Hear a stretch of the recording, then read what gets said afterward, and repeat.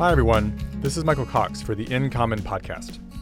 In this episode, I spoke with Noah Kekweva Lincoln, a professor in the Department of Tropical Plant and Soil Sciences at the University of Hawaii at Manoa. Noah's specialty areas include biogeochemistry, ethnography, and archaeology of traditional farming methods. We talked about Noah's work on Hawaiian farming systems, and in this context, I asked him about the Hawaiian concept of kuleana as a combination of both a right to and respect for the environment. Noah also talked to me about the intrinsic power of stories and storytelling, and the importance of interdisciplinary work in enabling us to tell compelling stories about our relationship with the environment.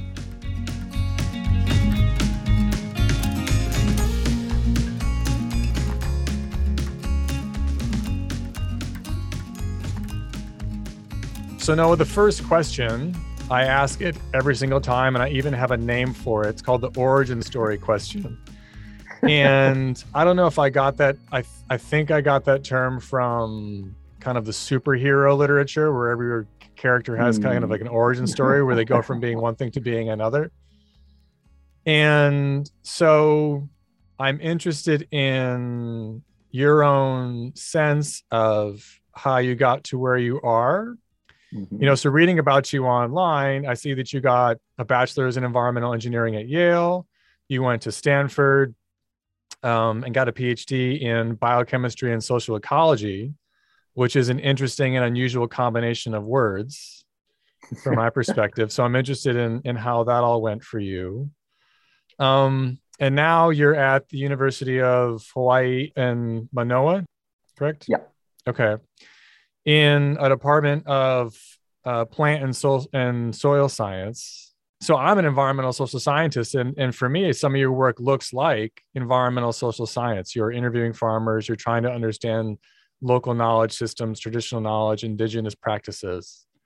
And so you're this interesting mix professionally. And a lot of our guests that have come on this podcast are similar in some ways, in which they're, a common theme that we've heard from a lot of guests is, well, they were doing ecology and then they realized that people mattered. That's kind of like one bucket that we have that I kind of chunk people into. And I don't want to push that on you. So I'm interested in your own words, how you make sense of these different steps that I've just described. What were some key experiences for you that led you down one path or another, ultimately to where you are now? Yeah. Well, the origin really, I think, is pretty deeply embedded, to my childhood, in terms of having, a fairly cultural upbringing, a very, very environmentally immersed childhood. My father was a fisherman. We grew up in the water, down at the harbor pretty much every day. From a really early age, I was mentored from a Hawaiian elder in La'au Lapa'au. So we used to go out in the forest with her several times a month. And, she would just teach me how to appropriately walk through the forest and protocols and plants and how to use them. And and as a child, you're not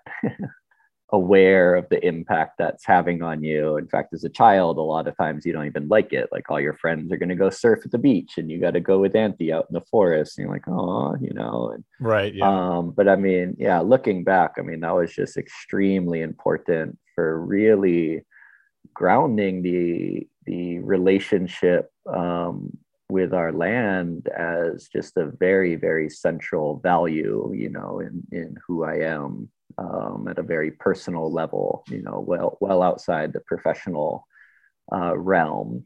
And so, that extends to everything in my life today in terms of what I like to do for fun and, what I do with my kids. And so that was a really, really important touchstone or kind of grounding point. And, I grew up pretty rural. But then I went to a boarding school for intermediate and high school in Honolulu, Kamehameha schools over on Oahu. And so, at a pretty early age, at, about 11 or so, I went from this, extremely rural, very environmentally immersed lifestyle into living, essentially in a city. Honolulu is a population of about 1 million people these days. It's a concrete jungle. And, that transition, even at that stage in my life, like I was very hyper aware of the what I perceived as negative outcomes of urbanization. For instance, every single river in Honolulu is canalized. And where I came from, like we would play in the rivers all the time. Like we'd swim in the swimming holes and jump off waterfalls and, catch the little opai shrimp and stuff. And then going to Oahu and just seeing, right, these canals of like brown sludge and trash floating down. Like, even as a kid, I was really, really aware of like, wow, that sucks. Right. And so kind of, even at that age was kind of interested in that transition, why humans were kind of moving in that direction as, held up as, progress. And like, that's where we're supposed to do, like, transform the rural areas into these productive cities. And I'm like, well, it doesn't seem like it's a good idea.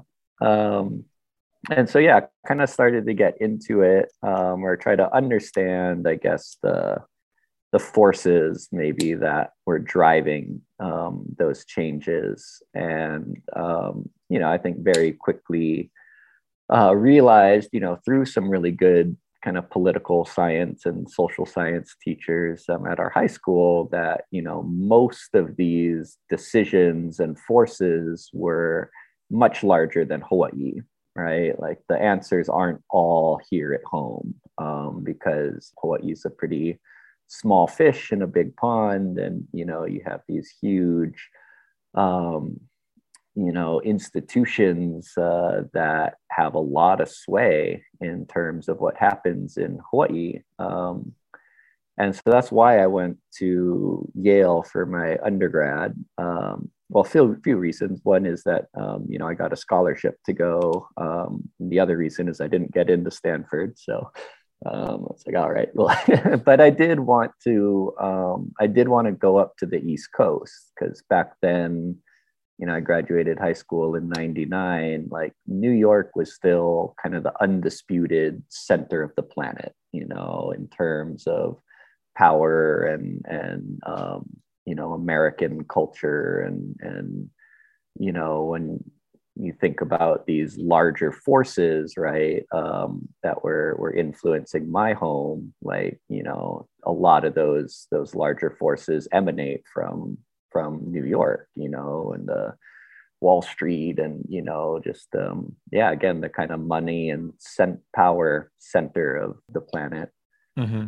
So I went up to the East Coast and then really saw, the long-term effects of that change that came with urbanization and things like that. And, and also got really, really good exposure to, some of the, most privileged, powerful young people in the world, in all honesty. And, got a sense of who they are and what their values are and what drives them. And,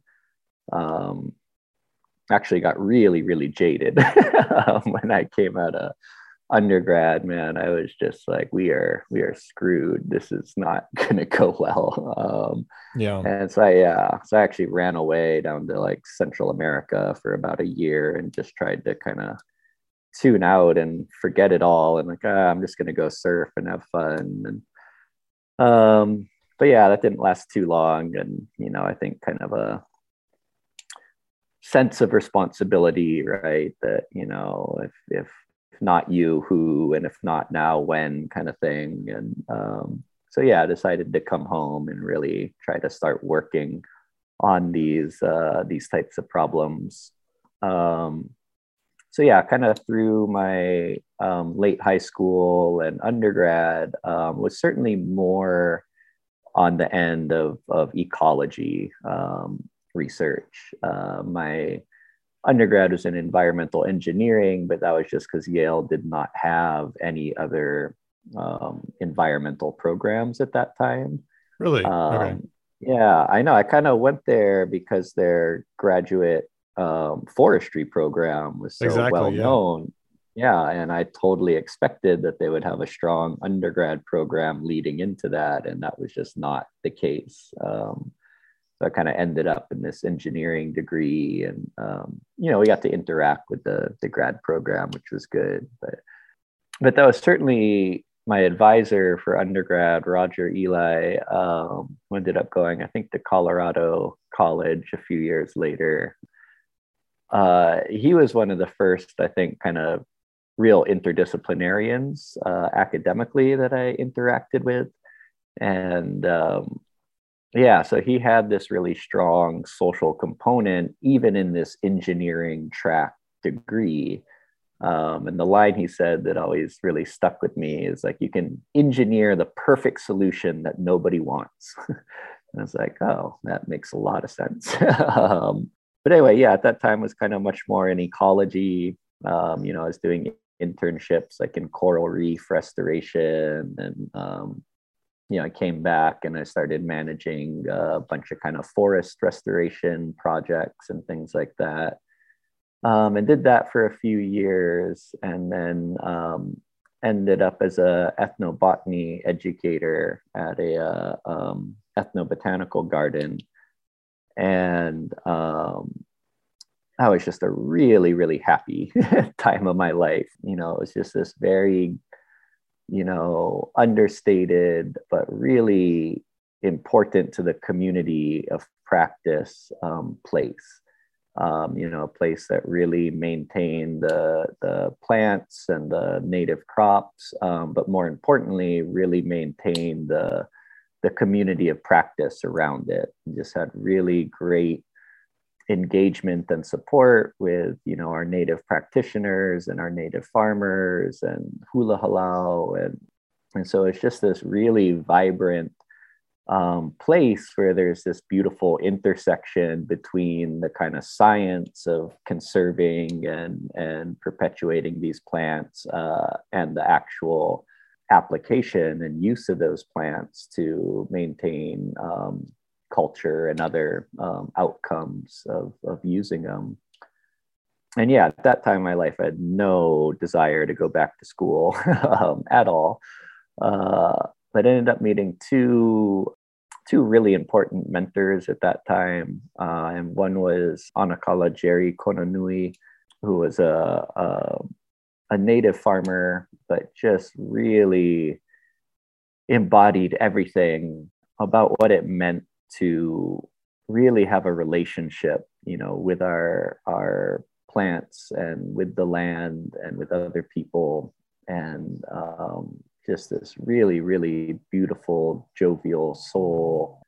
But he was really important in realigning, I guess, my interest into our native crops, as opposed, you know, prior to then, I was really working with native, you know, endemic and indigenous species. And he really got me interested in our traditional agriculture and our traditional crops. And at the same time, I met Dr. Peter Vitousek, who's a professor up at Stanford. And, you know, he mostly does soil and ecology as well. But through that work, he kind of stumbled upon the discovery of the interaction between the biogeochemistry he was seeing on the landscape and the agroecological usage of our ancestors. and just how, our Hawaiian cultivators were clearly extremely aware of these like biogeochemical thresholds that existed on the landscape, and that they were, utilizing the landscape in a way that was very well informed by the underlying patterns of the soil science and long-term ecology. And so, yeah, he's really the one who convinced me to go back to school and get a PhD. And at the time, he was the director for Stanford's new interdisciplinary PhD program, the Emmett Interdisciplinary Program in Environment and Resources. And so, yeah, so that program kind of required, right, both a social and a hard science application. And, okay, I didn't know that. Yeah, so that's kind of why I ended up with the mix of social ecology and biogeochemistry. And my dissertation really looked at that interaction between the human usage of the landscape properties, and then how that feeds back and manifests further back into the societal norms and cultural norms, political norms that govern the usage of that landscape. And where was that work done, Noah? I was back in Hawaii. Okay. Yeah. So I specifically looked at the Kona field system. This picture here behind me, if you can see that corrugation on the landscape, this is the Kohala field system, a very similar system that we do a lot of work in as well. And what was a very aha moment for me was the first time Peter took me out to the Kohala system. And yeah, I mean, at this time I had, seen Hawaiian agriculture and Polynesian agriculture more generally, like all around the Pacific, and, Lo'i and different types of systems. And so he takes me out into Kohala. He's like, have you ever seen these field systems? And I was like, no. And you get out there and it's all pasture land today. I mean, Parker Ranch, I think, is still the largest cattle ranch in the nation, something like 289,000 acres of cattle land. And, you get out there and all you see is just a sea of grass, and it's a super harsh landscape. It's situated between, right next to the channel between Maui and the Big Island. So the trade winds get funneled between the mountains, and like an average day out there is like 35-mile-an-hour winds. And so you're, walking through just this like waist-high sea of grass, and the wind's just like slamming you, and you can't see anything. I mean, it just looks like a pasture. And Peter sitting there telling me about like how this huge system like fed like tens of thousands of people and this and this. And you're just looking around like, what are you talking about? Like, there's nothing here. And the landscape is dotted with these pu'u, these old cinder cones from kind of short-term sporadic volcanic eruptions. And so, we start hiking up one of the hills, and the wind's like pushing you down, and you're like trudging up this hill, and Peter's still going on and on. He's all animated and excited. And you get to the top of the hill and you turn around, and I swear to God, it's like one of those like magic 3D eye books where like there's just some weird, crazy pattern, and then all of a sudden like it clicks and your eyes like see it. And with that like proper perspective on the landscape, all these walls suddenly just like emerge out of the grass, and it's just like as far as you can see, just miles and miles and miles of these field walls.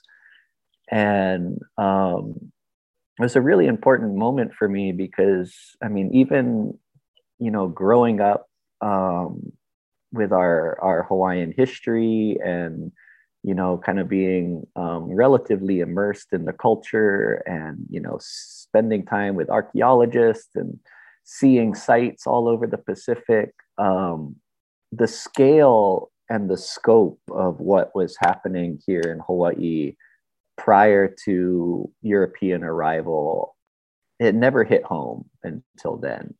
Like in my mind, you still have this image of collections of villages and, you know, kind of a sparse population, a sparse utilization of the landscape. But, you know, going up that hill and just seeing this 15 square mile nonstop massive, I mean, this is like a continental scale ag system on these tiny islands. And it just really absolutely shattered my image of what pre-contact Hawaii was like and what was going on here, and the extent and intensity of landscape management that was going on. And so, yeah, really shifted my whole thought, you know, of just the socio-political complexity of Hawaii.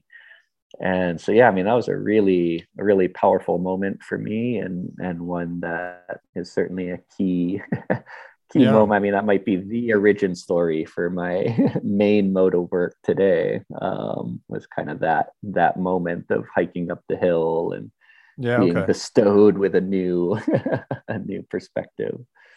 Yeah, that's quite something. Currently, it is pasture land. Mm-hmm. And was it traditionally pasture land as well? Or was it the rain-fed farming that you've written about? This is the rain-fed farming, yeah. Okay. Yeah. So intensive, diversified system, you know, based on a handful of crops. This system in particular was sweet potato dominated. Okay. Yeah. So these walls were separating different fields. Yeah. Am I hearing that right? Okay. Interesting. Yeah. And they also played a lot of our research is showing now that they did have also a strong agronomic function. So, for instance, the layout of the system itself utilized rows of sugarcane along these walls. And with that 35 mile an hour, you know, daily wind coming through, those walls and the cane acted not only as a windbreak, which was an important function, but we find that they were a critical mist trap in terms of pulling moisture out of the air and helping to irrigate this landscape as well. So they played likely both the agronomic and the social role, the walls. Mm. So yeah, so coming out of the PhD, I mean, this is really what I was interested in. You know, Hawaii is amongst the most ecologically diverse and ecologically dense locations on the planet. You know, we have 2/3 of the Holdridge life zones on Hawaii Island alone. And here in Kohala, you can literally walk from a true desert, right, about 150 to 200 millimeters of rain a year, and you can walk up to one of the wettest places on the planet, you know, at up over 7,000 millimeters of rain a year in a 9-mile span. You can walk it in about 3.5 hours and cover almost the entire precipitation gradient we know on the planet. It's just an amazing ecological example.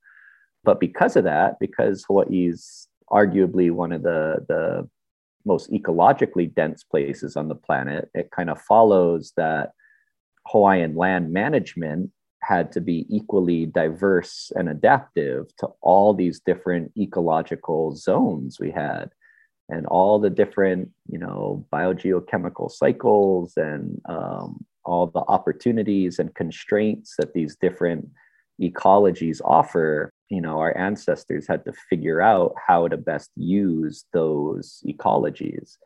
And again, a lot of times they're right next to each other. And so, yeah, so I really became interested, you know, first in kind of Hawaiian adaptation to our ecological diversity. And again, how that utilization feeds back on the society over time. And then increasingly, we've also been doing work on other Polynesian islands to look at different strategies, adaptation strategies that emerged on the different islands. And I do think this is really important today. You know, I think increasingly, I mean, especially the younger generation who's growing up with it, you know, people are becoming a lot more aware of the environmental issues in our current management. And I think a lot of that stems from a continental mentality of there being so much space, you know, and the ability to move, the ability to migrate, you know, the ability to war with your neighbors if you run out of resources. And when you look at, you know, aspects of Western culture, like I think they're deeply, deeply embedded into the value system. I mean, going all the way back to things like the Bible, right? Like it's very clearly states in the Bible that humans are given dominion over all other life forms. Like there's a concept of you know, man above nature that is you know, very deeply embedded in the European cultures. And then that, you know, gets manifested into things like manifest destiny and colonization.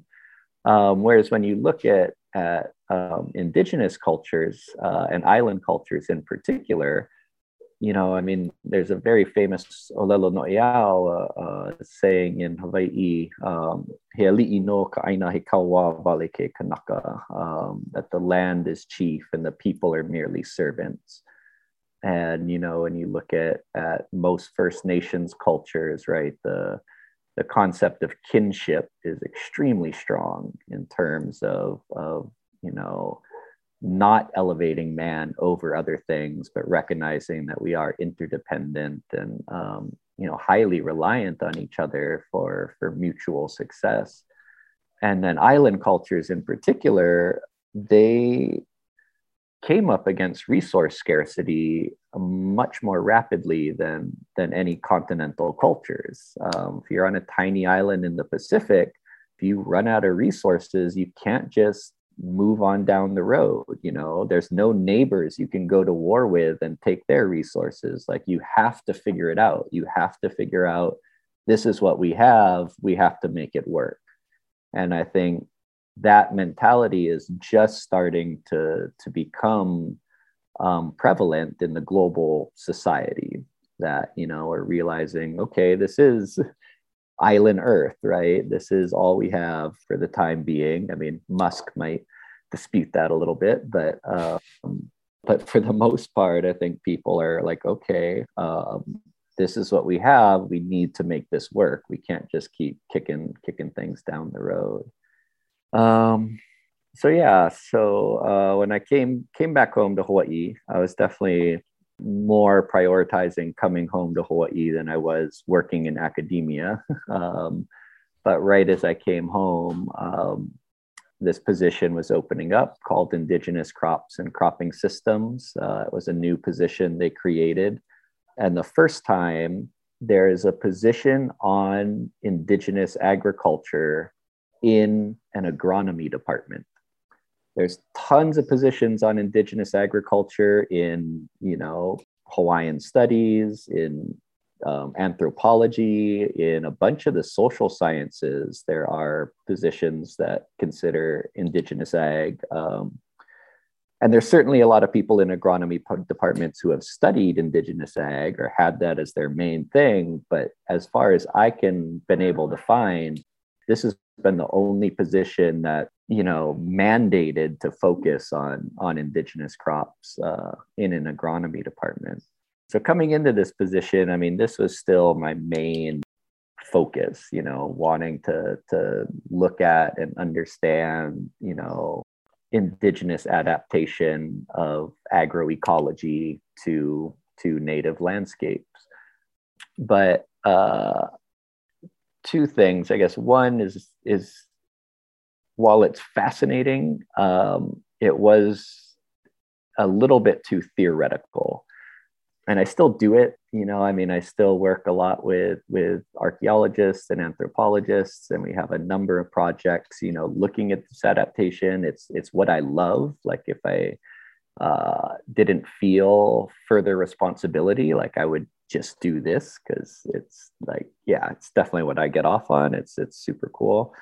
But it is also, you know, situated in the past.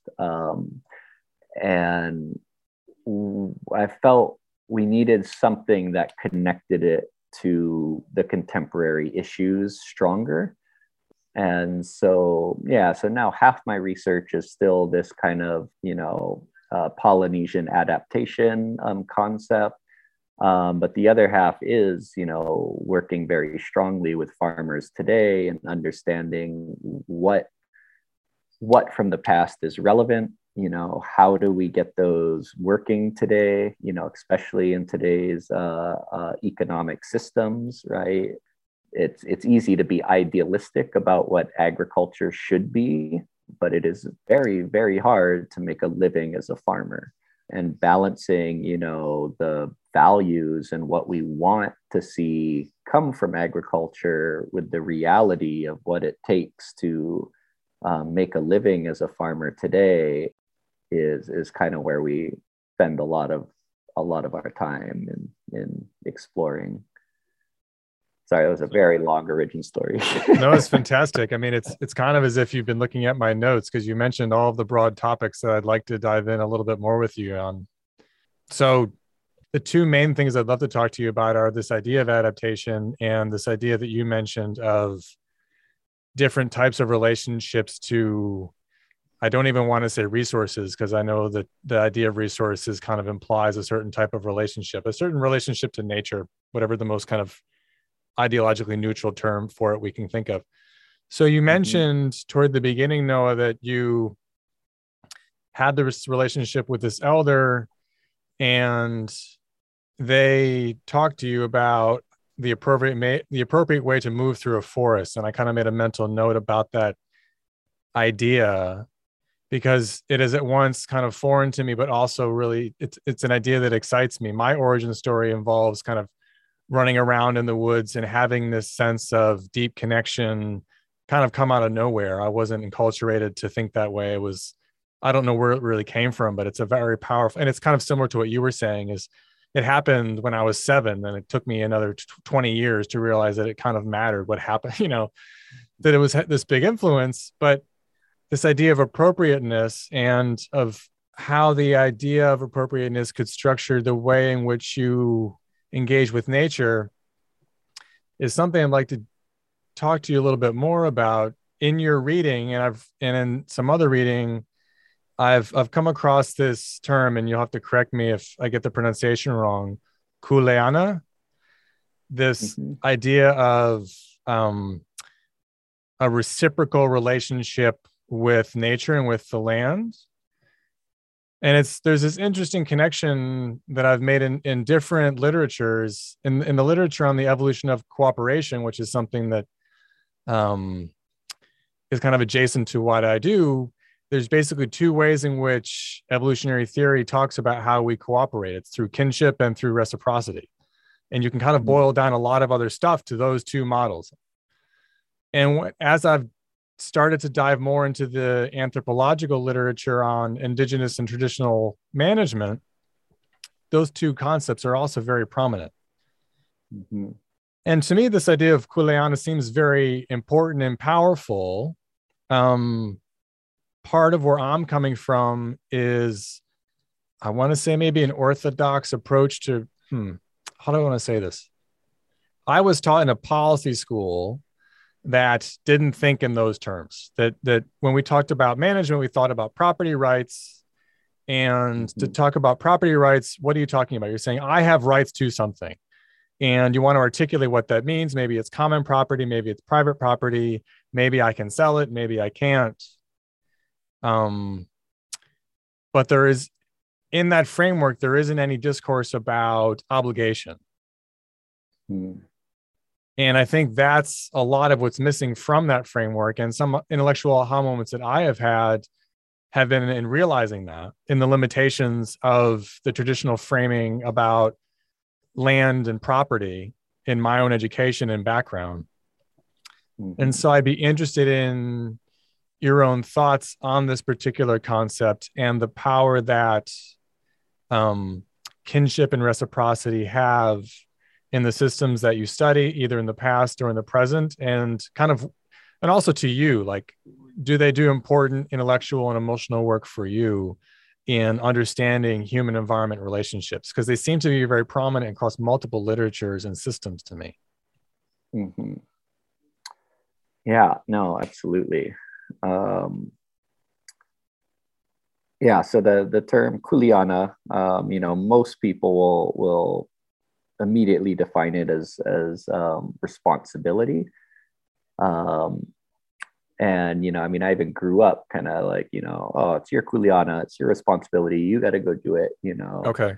But when you look at the broader application of the word, so for instance, when land was finally privatized in Hawaii in a series of political declarations while Hawaii was still a monarchy, starting in about 1848, the land parcels that were given to commoners, which were awarded via written testimony as to their usage of the land, those parcels are called kuleana.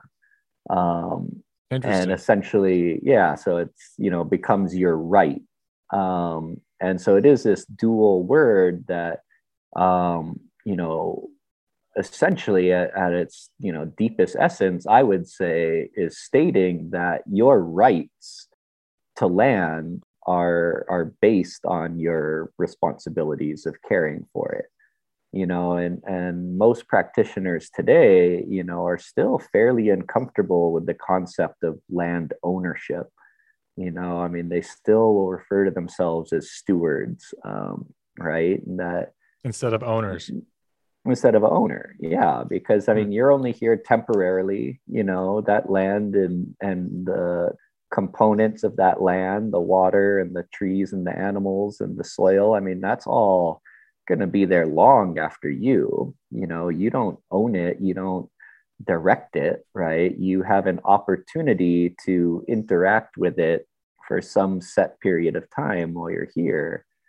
And so prior to land privatization, land tenureship was very much based on a hierarchical allowance, I guess, maybe. Essentially, you had to prove your worth to be part of that community. And there were nested communities, right? So there are ili, which would be like a maybe extended family unit, right? 20 to 30 people occupy this, housing complex and surrounding areas. And there was a hakuili, kind of head of the household, and basically they got to dictate, okay, who stays and who goes. So if you were a lazy bum, like, you simply weren't allowed to have any rights to the land, and you were forced to go elsewhere and try to find a community that would accept you. And then those iliaina were nested inside larger ahupua'a, which kind of had a governor. And same thing, like the hakuili, if a hakuili is not managing his household well, then they could be ousted by the governor. And then those ahupua'a were nested in the moku, which were starting to be governed by chiefs and ali'i. And same thing, if the governor, the konahiki, was not, managing his ahupua'a well, then he's out. So everybody's position and their rights were based on how well they achieved their responsibility in managing that land appropriately. And so, I think that was a very central component of the entire management system. And then, the kinship is just, I think, harder to explain how it manifests, other than, that it was just a core central value in everything.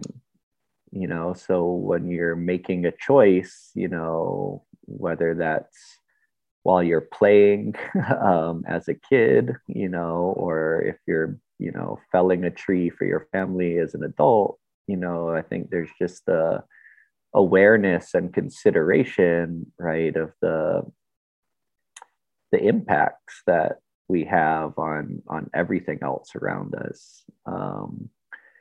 And some of those are practical, so for instance, when you're walking down the beach, we were always taught to walk at the very, very top of the sand line, right where the vegetation starts. And you never walk down in the middle of the beach or right along the coast, because even your footsteps in the sand scare the little fish, who are all crowded right in the shallows for protection from the predators.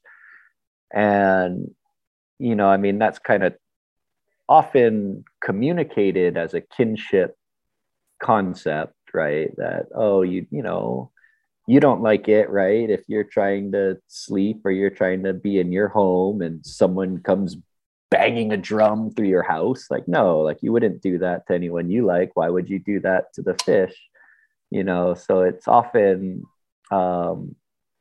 couched in that kinship terminology, but then the practicality of those practices are a lot around the fishery management. And that, if you impact the survival rates of those little fish, like that has big trickle down effects in terms of the health and vitality of your local fishery.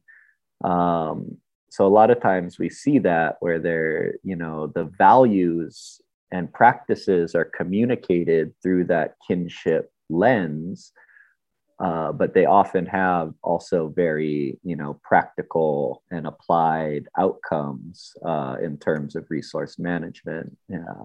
Yeah, I mean, I'm trying to be careful not to project, but that makes sense to me. The way I've interpreted it in part is that the kinship lens, as you say, is kind of a medium for implementing these effective management strategies, is one thing that's happening, seems to me. Yeah. Yeah. And then the other is, I think, again, it's very hard to change practices, right? I see that in myself all the time, things I would like to do. It's hard.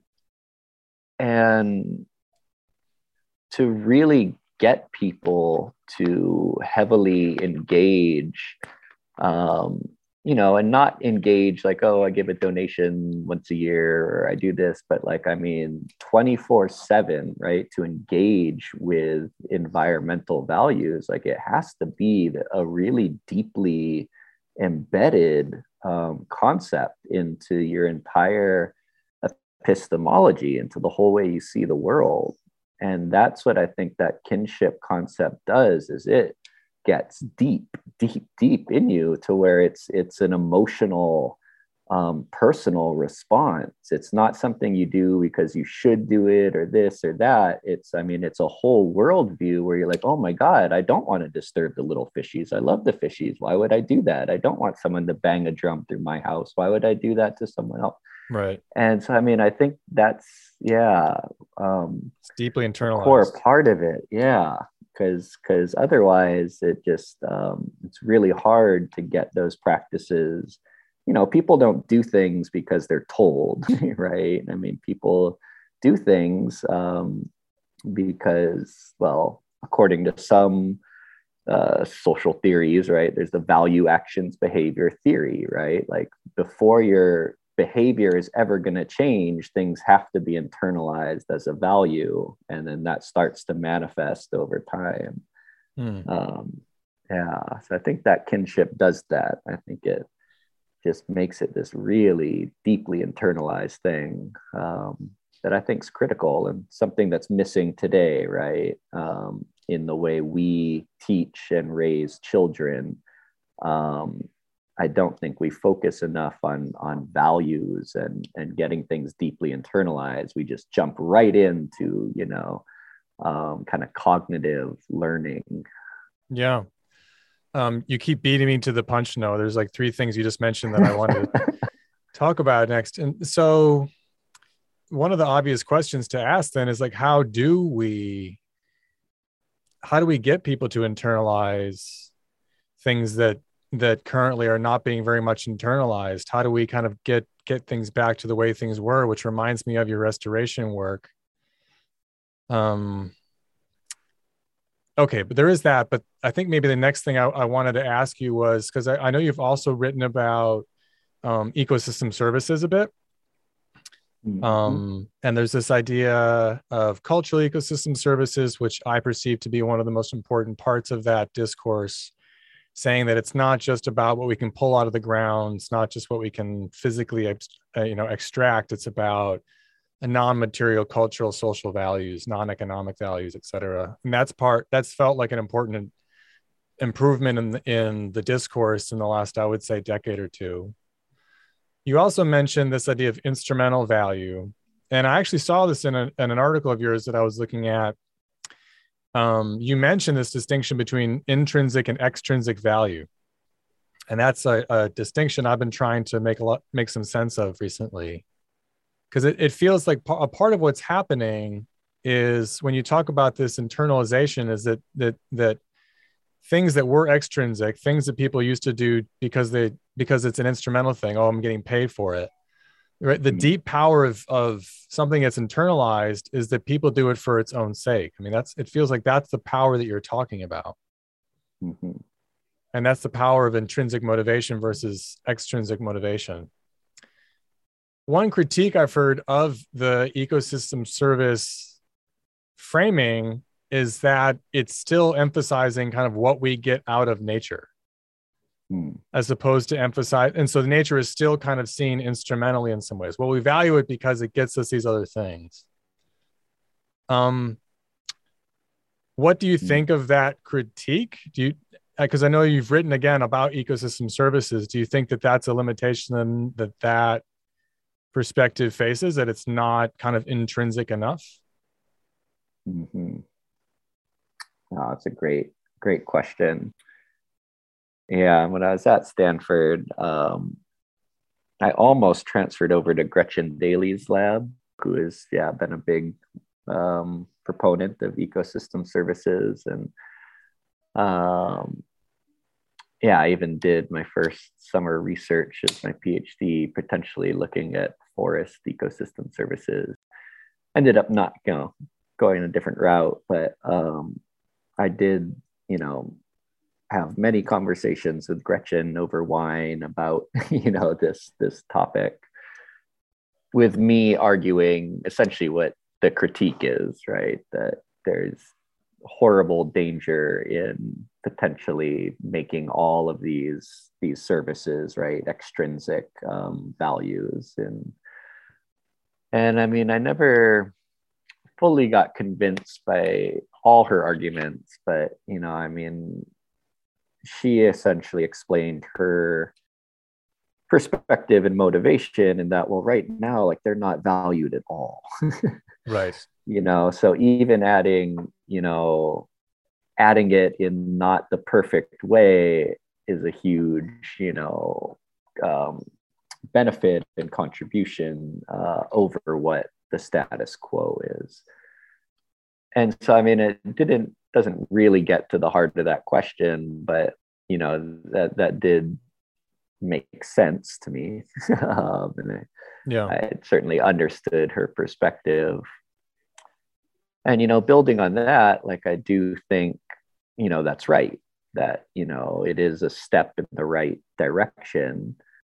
And I don't know, I mean, it's hard to think of how you instill, well, for me it is anyway, and how you actually instill, right, intrinsic stuff. I mean, especially like how we both said as kids, you don't even realize it, right, until you're looking back way later and you go, oh man, that deeply shaped who I am and what I care about and what I'm gonna choose to do with my time here.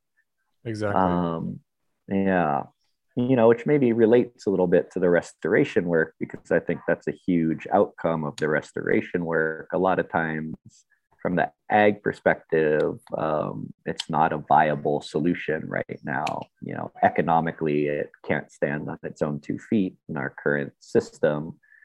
But what it does do is provide these opportunities to engage people in it, and potentially embed some of those intrinsic values. You know, the Lo'i restoration here in Hawaii, the flooded wetland production of taro, you know, many of them are strongly educational or cultural. And, you know, you go there and you watch these young kids just like playing in the mud and, you know, working hard and playing hard and like having, you know, just these amazing relationships, both with each other and with the land and the plants. And I mean, I think that's how you start to instill, you know, those intrinsic values. It's not like a prescribed Exactly. way. Like there's no curriculum, there's no like, you know, we're gonna do this. But yeah, simply by having those opportunities for people to engage in a way that allows them to have these really strong emotional responses to the experience, I think that's a key part of it. Yeah. I mean, I'm kind of brought to two thoughts. One, a comparison I've made in my mind about this is it feels a little bit like faith to me. Someone who has faith, they have it. I can't force myself to have that same faith or belief, whether it's religious or not. It's you have to be brought up in it. And if you're not, I can't just be like, oh, well, tomorrow I'm going to believe in this, you know, a deity or whatever it is. It's like, I can't just be like, well, I would act better if I felt that way. But it's got to be kind of organic or bottom up. And I think that's, you said it really well with using the word prescribe. You know, I got a PhD in essentially public policy, and we want to feel like we can prescribe things. And so the discourse is about taxes and subsidies and cap and trade and individual transferable quotas for fish. But it's not about values, because we don't know how to prescribe that. How do you fit that into a textbook? How does that, you know, we have these policy instrument taxonomies, and it's not in there. And that's been a major critique of the policy discourse. It's just blind to a lot of that. Yeah, there's one of my colleagues here, Mehana Blake Vaughn, who would also be a great person for you to talk to on this. But she's been really heavily involved with the community-based fisheries management on Kauai. And I think something about that ownership of the policies that has really strongly highlighted, you know, the kuleana of the community, the reciprocity. And yeah, I don't know. I mean, we'll see how it goes, but it seems like a pathway that might help to solve some of those things. Yeah, it's getting a little out of my realm, but so Noah, getting back to your restoration work, because I know we haven't talked a lot about it. You mentioned that there are these challenges. It's hard to be a farmer. It's hard to, you know, you're kind of competing with these economies of scale and global supply chains and globalization on all those things. In the US, you keep on hearing about the consolidation of farms over the last however many years. It's harder and harder to be small. And to add a little academic jargon, because, you know, academics kind of academic, you know, I mentioned interdisciplinarity, and a term that I've come to kind of like is transdisciplinarity, which feels like that's kind of what you're doing you actually had you put it better in one of your articles that I was reading today. Let me see if I can just like culturally centered science.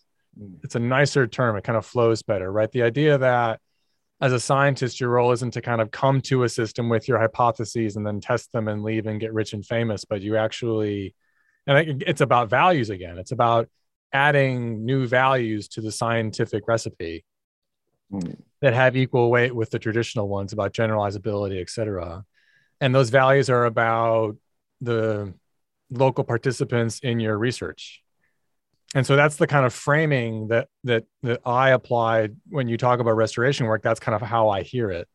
I'd love to hear from you about what motivates you again to do that work in spite of these challenges, and what your hopes are for the future for that work. Hmm. Yeah. Um, I mean, a lot of it, I think, just relates broadly to the origin story. I would credit Stanford also with a little bit of it, because they were very strongly, while I was there, moving toward that direction in terms of getting away from disciplinary science and science for the sake of science, into much less asking why and starting to ask, okay, how do we solve some of these problems? And so our program was housed in the Woods Institute for the Environment, which was very much focused on just kind of bringing different perspectives to bear on major environmental problems of the world. But yeah, I mean, I think, at a more personal level, just another olelo no iao, really common olelo no iao here in Hawaii is ole pau ka ike kahalau ho'okahi, meaning not all knowledge is taught in one school. And, I mean, I'm not only aware, but I mean, I'm really proud of all the other types of learning I've done and activities I do in my life, besides academia, and I was, exceptionally proud of that at Stanford, because a lot of the people we were with were very solely focused on that academic perspective. And just every day, more and more, I've been starting to use the term context because it's just so important for any of the solutions, and to go back to what Roger Eli told me, right? You can engineer the perfect solution that nobody wants. And and how we were talking earlier about how, important values are, and the intrinsic values are in motivating people. I think we really have to strongly acknowledge that in any of the work we're trying to do, that if we really want anything we believe or discover, to actually be applied and adopted and brought into people's lives, like we have to be working with those people to understand the context. What are their values and beliefs? What will and will not they do because of their own personal things? What knowledges do they have that sit outside the knowledges that we think about more often? And yeah, I don't know, it seems so critically important. And I mean, I'll certainly say it's not, I mean, I was going to say not always easy. It might actually say it's not ever easy. Right, exactly.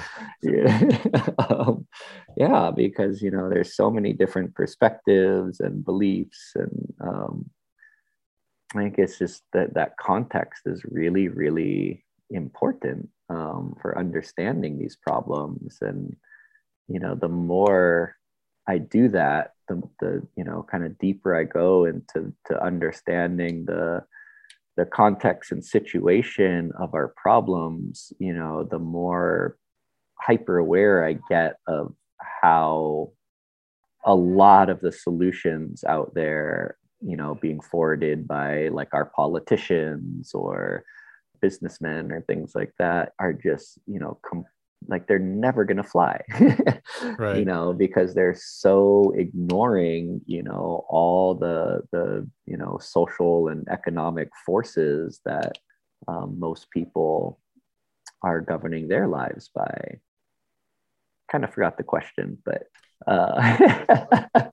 Transdisciplinarity writ large, kind of what motivated you? I mean, Mm, one thing I had in mind when I asked you the question, Noah, kind of what keeps you wanting to engage in these different cooperatives, in particular, that's kind of what I had in mind, because that's largely what I'm aware you've been doing in terms of the restoration work. For me, when I feel kind of stagnant or losing some hope or motivation, a lot of what has historically brought those feelings back is working with, you know, I'll say inspirational people in particular times and places, because you mm, can kind of, and I see this in my students where they feel like they need to like change things in DC or nothing. mm, And I just, and to me, an important antidote to that is to actually make a difference, however big it is, like in a particular place with a group of people. And it's true, mhm, as you say, that's like it's never easy, because the longer you work in a place, the more there's history accumulates for better or worse.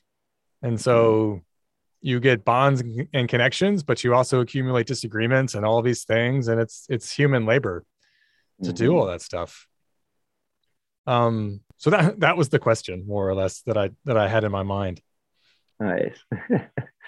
Um, well, yeah, I'll say a few things and see if I come to an answer. You know, I mean, one of them, which is kind of the opposite of it, is that, starting at an agronomy department, whereas I had really a ecology and a social ecology background, I definitely felt a bit like a misfit. Mm-hmm. I just did not work on the same things as everyone else. And so I did definitely feel a lot of pressure to kind of do some classic agronomy work, which I've done mostly on breadfruit has been a crop that we've really put a lot of effort into. And so yeah, so even trying to do that, trying just to be like, okay, we'll do agronomy, we're gonna figure out whatever fertilizer needs of breadfruit for optimal production, and we're gonna figure out how to foliarly test to, adequately determine nutrient status of the plant. And we're gonna, work on some of the diseases and pruning, and I mean, we did it. But even in doing it, like I don't know, like I couldn't stay like in that silo. There were just like there's so many other aspects to it, both from the people, like the farmers we're working with, right? Like because they'll start asking you all these things, like, well, what about co-cropping with this? Like I do diversified farming. I want to know what I can co-crop with, and and then talking to a Hawaiian farmer, and he'll be like, oh, we'd always heard that, when you get like three fruits at the end of the branch like this, that's because we have like low pressure systems coming through, and it's gonna, be a heavy abortion year. And I don't know, like there's so much out there. Yeah. I'm almost amazed that people can kind of stay in their narrow focus and be happy with that. Like I don't know. I think a big part of it is that it's all, super cool and really interesting. And you kind of I want to do it all. Yeah. um, Yeah. and, to me, it does keep it a lot more interesting to, have a lab that, sitting there, you have students doing chemical extractions on soil, and you have like students transcribing interviews they did with elders, and you have students doing spatial modeling, and it's just yeah. And what I really love about it, and actually what's probably been among the most impactful part of what we've done, is it allows you to start to tell stories. You can't tell a story about breadfruit fertilizer requirements, right? It's a hard answer. It's like, okay, they need like X amount of potassium, and you want nitrogen in a lower level. I mean, it's just, but when you start to build,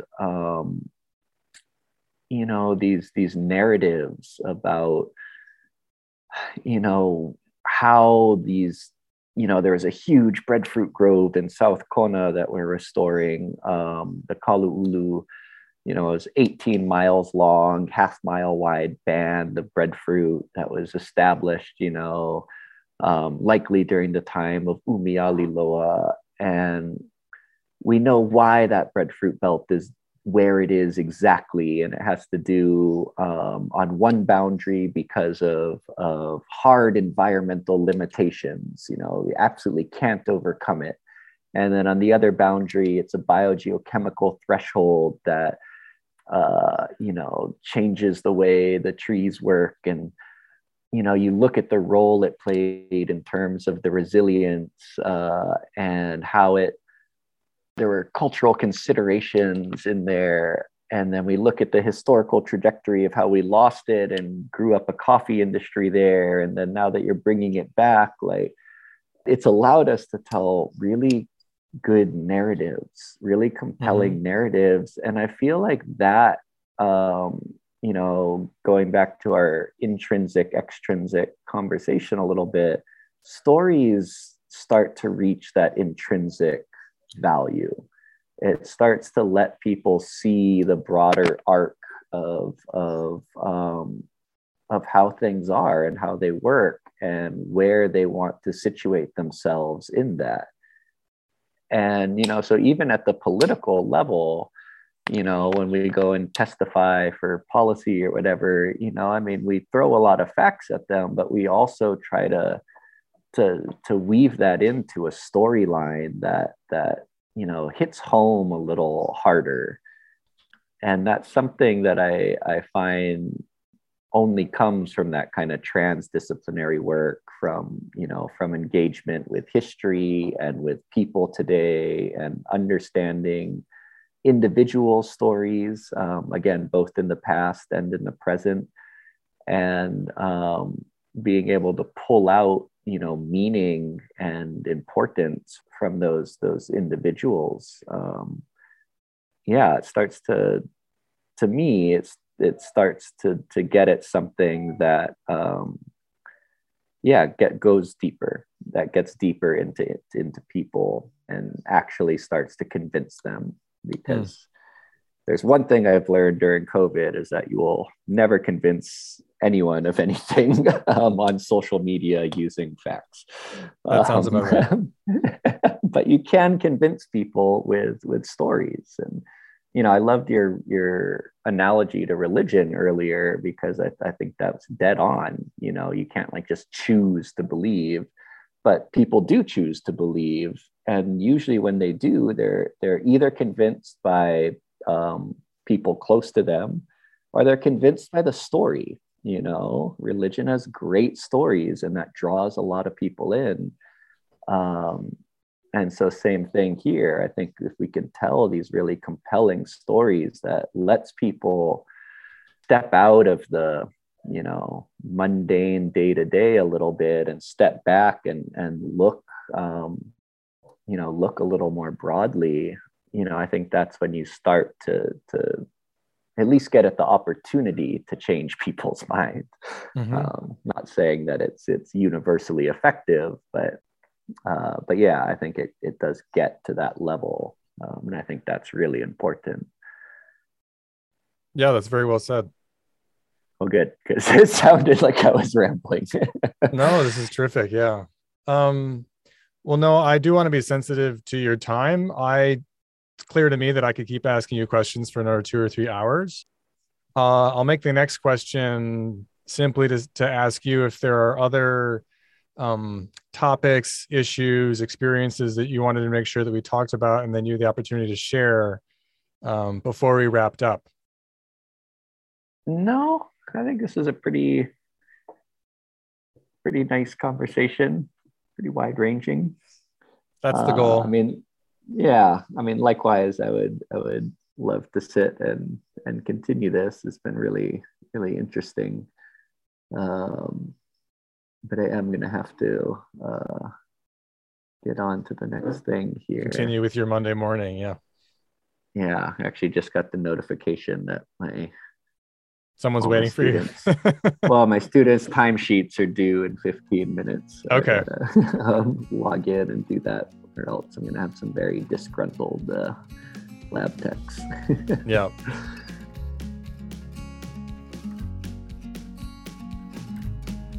Thanks for listening, everyone. As always, you can find more episodes as well as entries on our blog on our website, incommonpodcast.org. The In Common Podcast is the official podcast of the International Association for the Study of the Commons, or IASC.